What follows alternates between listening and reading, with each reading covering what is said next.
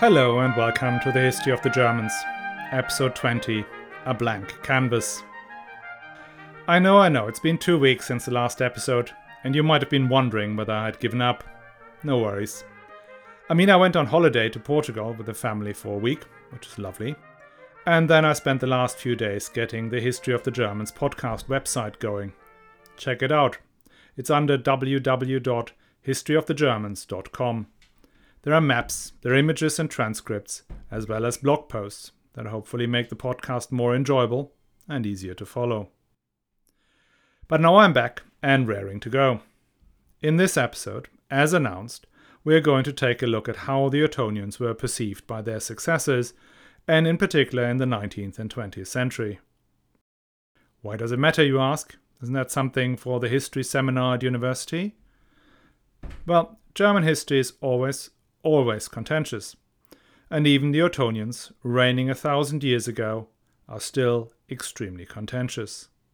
Just to give you an example, I had a comment on one of my social media posts accusing the podcast of being nationalistic and suggesting that nobody should listen to it. I think once you've listened to this episode, you will understand that this person was not your average social media troll, but was coming from a perspective I can understand, though I fundamentally disagree with it. Okay, so let's get going. The first and probably most important point to make is that the time of the Ottonians is a blank canvas. There are very few written sources. For Henry the Fowler and Otto the Great, the Regesta Imperii, which is the list of all royal charters, contains about 1,000 documents, most of which are land donations to monasteries, etc. Now, if you compare that to King Sigismund, 1410 to 1437, there are about 14,000 registered documents, though his reign was a mere third of the first Ottonians. On top of that, the contemporary chroniclers like Liutprand, Widukind and Thietmar are more interested in saints' miracles than political analysis. Not a single word or thought Henry the Fowler and Otto the Great have said or thought has been written down. Only by the time of Otto III do we get statements that can be directly attributed and that give us a glimpse of their personality and political ambitions. And there are no portraits at all of these rulers. There are images, yes, but these images are conveying a message of what a king should look like, not what he actually looked like. Therefore, what you end up with is a map showing an empire much larger than any other subsequent political infrastructure in Western Europe, and on which you can project whatever narrative you want. And that is exactly what happens. During the Middle Ages and the early modern period, the Ottonians were certainly remembered, and we find impressive works commissioned in their memory, like the funeral monument to Henry II and Kunigunde in Bamberg Cathedral, created by Tilman Riemenschneider, Germany's foremost sculptor of the time. However, their fame was eclipsed by the veneration reserved for Charlemagne, who was canonized in the 12th century, and an extraordinary reliquary was made to hold his bones. Even the imperial crown, which was likely made for an Ottonian ruler, maybe even Otto the Great, ended up being called the Crown of Charlemagne. The Enlightenment of the 18th century dismissed the whole of the Middle Ages as the Dark Ages, where people were held down by superstition and armed thugs on horseback. That is a time where the Ottonian churches were drowned in Baroque decorations until they were hardly recognizable. Interest in the Ottonians, in particular Otto the Great, emerged during the 19th century, during and after the Napoleonic Wars. The French Revolution did not only give birth to liberté, égalité and fraternité, but it also gave birth to its ugly twin, nationalism. Suddenly everyone in Europe wanted to be living in a national state. Now that's relatively unproblematic if you're French or English or Swedish, because the infrastructure of a nation-state was already there. But that was much more of an issue if you were, say, Italian or German. These countries did not have a national infrastructure, but consisted of a multitude of independent polities. And each nation created its own historical narrative to prove that they had always shared the same identity and had been destined to rule a certain territory or the world. England was able to draw a straight line from William the Conqueror, the 100 Years' War, and the Tudors to the Empire. France created its own storyline out of Jeanne d'Arc And then it was a bit of a pick and mix depending on political affiliation of Henri IV, Louis XIV, Lafayette, the French Revolution, and then above all, Napoleon. And so the people who spoke the German language too were scrambling around for a past full of glory as a unified nation dominating their territory. And that notion ran into a whole busload of problems. First up, the more recent past had very little on offer when it came to glory and unity. After the humiliating defeat in the Battle of Austerlitz in 1805, the Holy Roman Empire had been dissolved, Emperor Francis II had put down the crown of Charlemagne, and the institutions of the state like the Reichskammergericht and the Immerwährende Reichstag were just closed. Moreover, by order of Napoleon, the hundreds of German states were reduced to 39, which became satellite states of France, destined to provide soldiers to die in the Russian steppes. Looking further back also yielded comparatively little. The towering figure of Germany in the 18th century was Frederick II of Prussia. But he was no good as a unifying figure, since most of his wars were against Austria, a fellow German state. Plus, he avoided speaking German whenever possible. Going back one century further, the 17th century had no time for heroes either, as the 30 Years' War killed 2/3 of the population. The 16th century two key figures were Martin Luther and Charles V, neither of whom a unifying figure in a country split 50-50 between Catholics and Protestants. And then you have the 15th and 14th century, which was a time of weak emperors and fragmentation, so no time for national heroes. And that meant you had to go all the way back to the early and high Middle Ages to find a time of glory, and that is where the Ottonians, the Salians, and the Staufer emperors come in. Wilhelm von Giesebrecht, 1814 to 1889, and his Geschichte der deutschen Kaiserzeit, or History of the Time of the German Emperors, perfectly encapsulates this notion. Let me quote from the preface of his monumental works.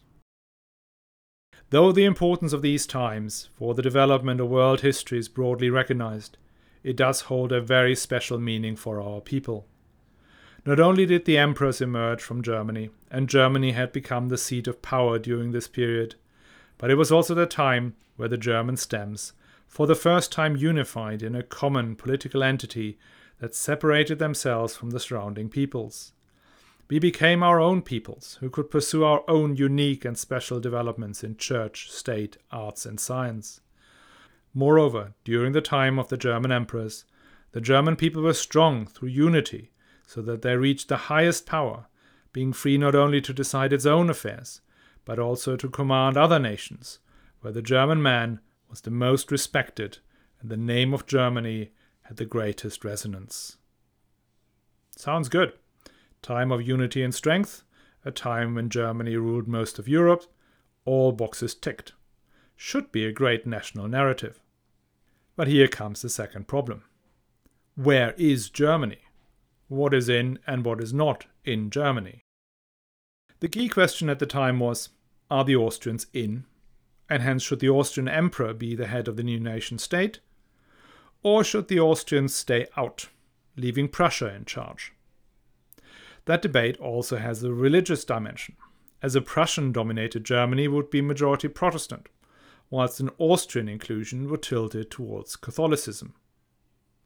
And so, almost as soon as Giesebrecht, who took a somewhat neutral stance, had published his works, the debate over the so-called Großdeutsche or Kleindeutsche Lösung turned history seminars into boxing rings.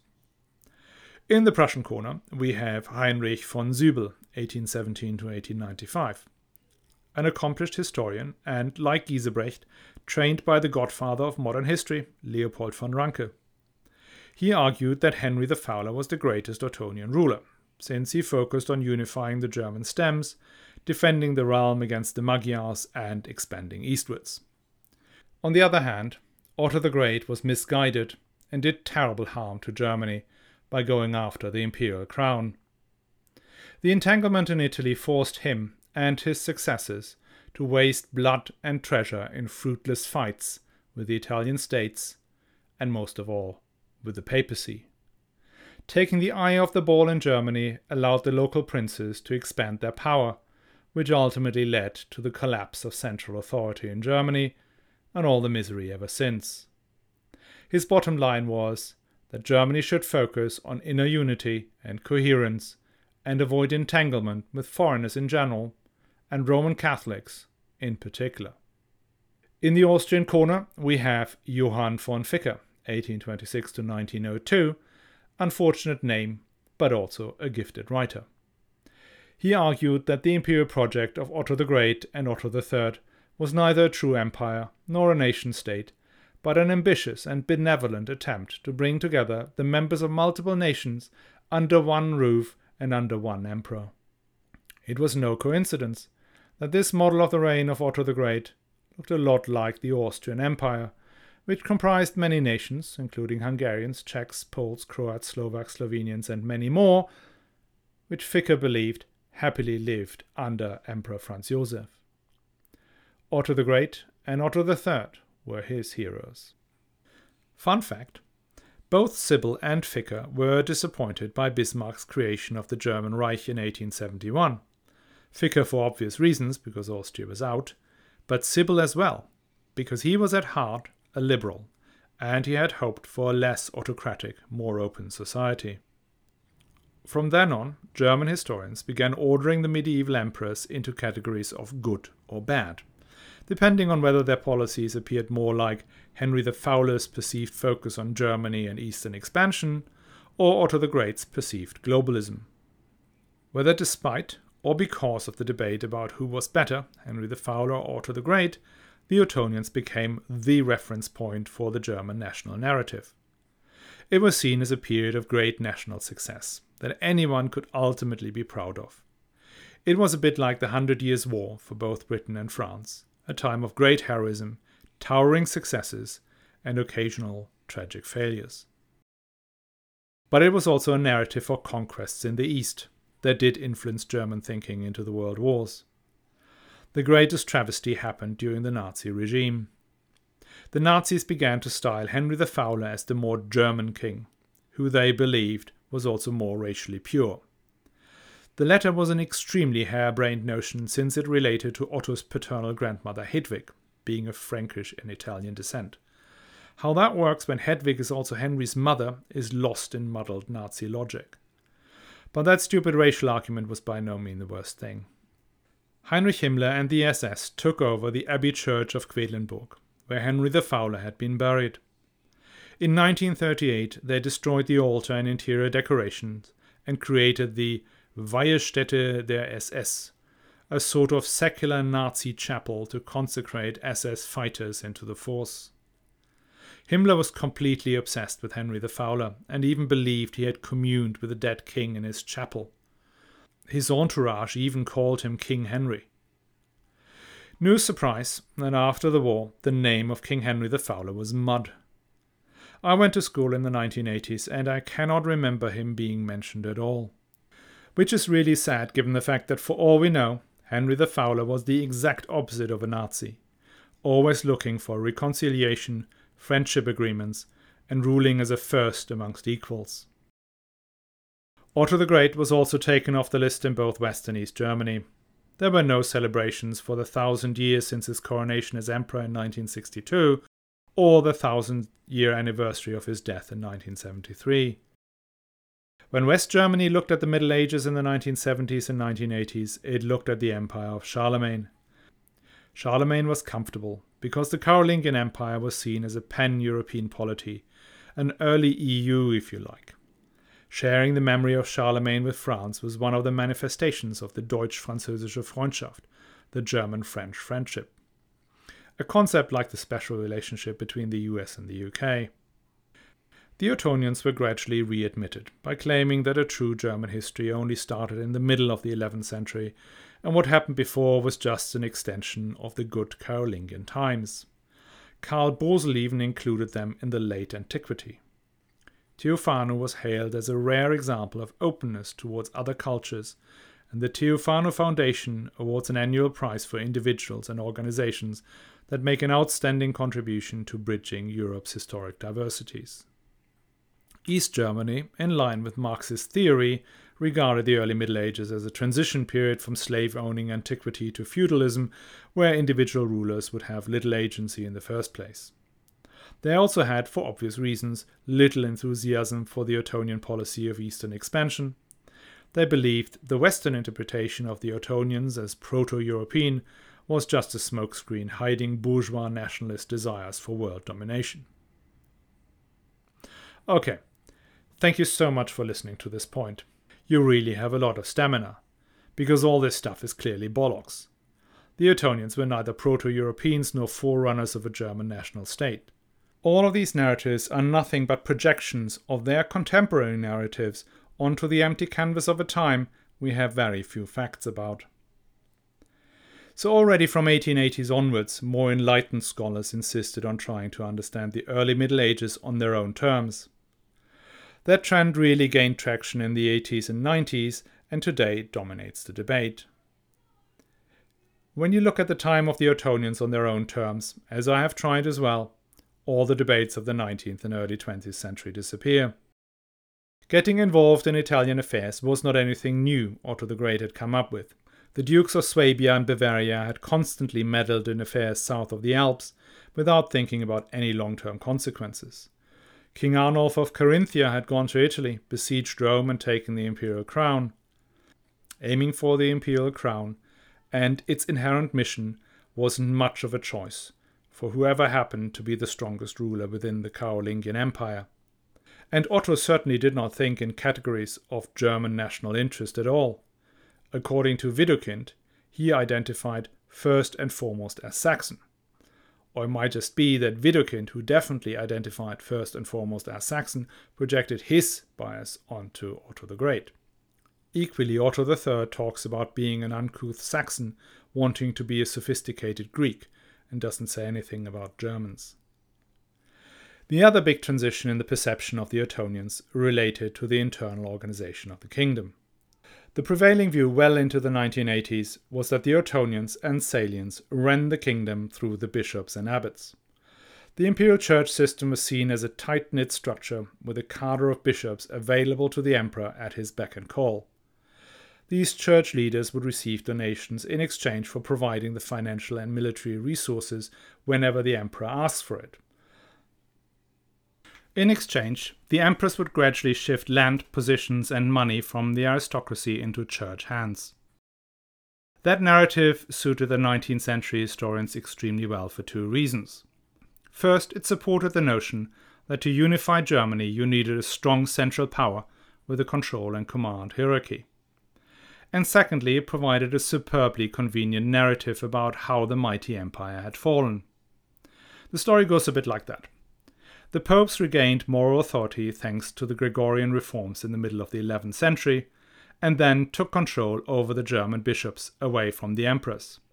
Having lost their main source of power, the emperors could no longer hold down the princes, and so the state fragmented until it became a mere spectre by the time the Holy Roman Empire was dissolved in 1806. That can be shortened down to the evil popes caused Germany's weakness, which is a really good story if you want Protestant Prussia to lead the new Germany. It took until 1982 when Timothy Reuter fundamentally challenged the notion of a coherent imperial church system. He highlighted the inability of, for instance, Otto the Great to first create and then staff the Archbishopric of Magdeburg. He pointed out that most bishops came from the higher aristocracy, and that in many rebellions the bishops were leading the charge against the king. Now, once you've removed the idea of a coherent exercise of power through the church, the question is, how did the Ottonians rule? Current scholarship focuses much on the symbols and rituals of kingship, which is believed to have been the means by which the kings and emperors coordinated activity and resolved conflict. You have heard many times about the process of submission to the king and the obligation of the king to raise the supplicant back up into the royal favor. And you also heard from me about the dogs to be carried to Magdeburg as a means of ritual humiliation. Equally, you saw in the narrative that the emperors moved from a purely political notion of kingship under Henry the Fowler to a predominantly religiously supported idea of sacred kingship under Henry II. The notion that a ruler has been consecrated and thereby has been appointed by God was an inherent source of power and protection. I think I said in episode 11 that Otto III is unlikely to have survived the first 6 months of his reign had he only been elected, but not consecrated. I did spare you most of the detailed explanations of the imperial images in illuminated manuscripts, which historians use to understand the notion of kingship, for instance, of Henry II versus Otto the Great. And I completely shielded you from debates about the significance of the use of lead in imperial seals. The reason I left this out is that, despite reading lots and lots of articles about these, I could not tie this into any set of arguments I believed myself. But what I do gather from these discussions is that today's historians see the Ottonians and their empire as a system of coordination, where the ruler exercises power in agreement with at least his magnates, and the magnates are being kept in line through a shared belief in the sacrality of the kingship reinforced through rituals. Now here's what I'm wondering. Despite 200 years of intense scholarship, we still have only a small set of known facts at our disposal when assessing the 10th century. If it is a blank canvas, to what extent do current biases drive the assessment of the Ottonians? Are we projecting the last 30 years of a globalizing economy onto these long-dead polities? Are we seeing coordination mechanisms like the EU and the UN that do not have themselves power in the itinerant imperial courts? Do we see a reflection of rituals like the G7 and the imposition and then removal of sanctions in the way 10th century emperors dealt with their adversaries? Do we see the belief in global values as the source of soft power foreshadowed by the concept of the sacred king? Maybe, if people listen to this podcast in 15 years' time, they will regard it as ridiculously outdated. Maybe by then, these kings and emperors will be seen as ruthless thugs who cynically exploited the beliefs of the people to satisfy their greed and lust for power. Now let's hope not, because that would make the place behind the projector quite uncomfortable. So before I go, let me just remind you that the next episode is a Q&A, where you can ask any questions you like related to the podcast, the Ottonians, and the history of the Germans in general. Some of you have already sent some really great questions, and I hope I will be able to get through all of them in 2 weeks' time. See you then.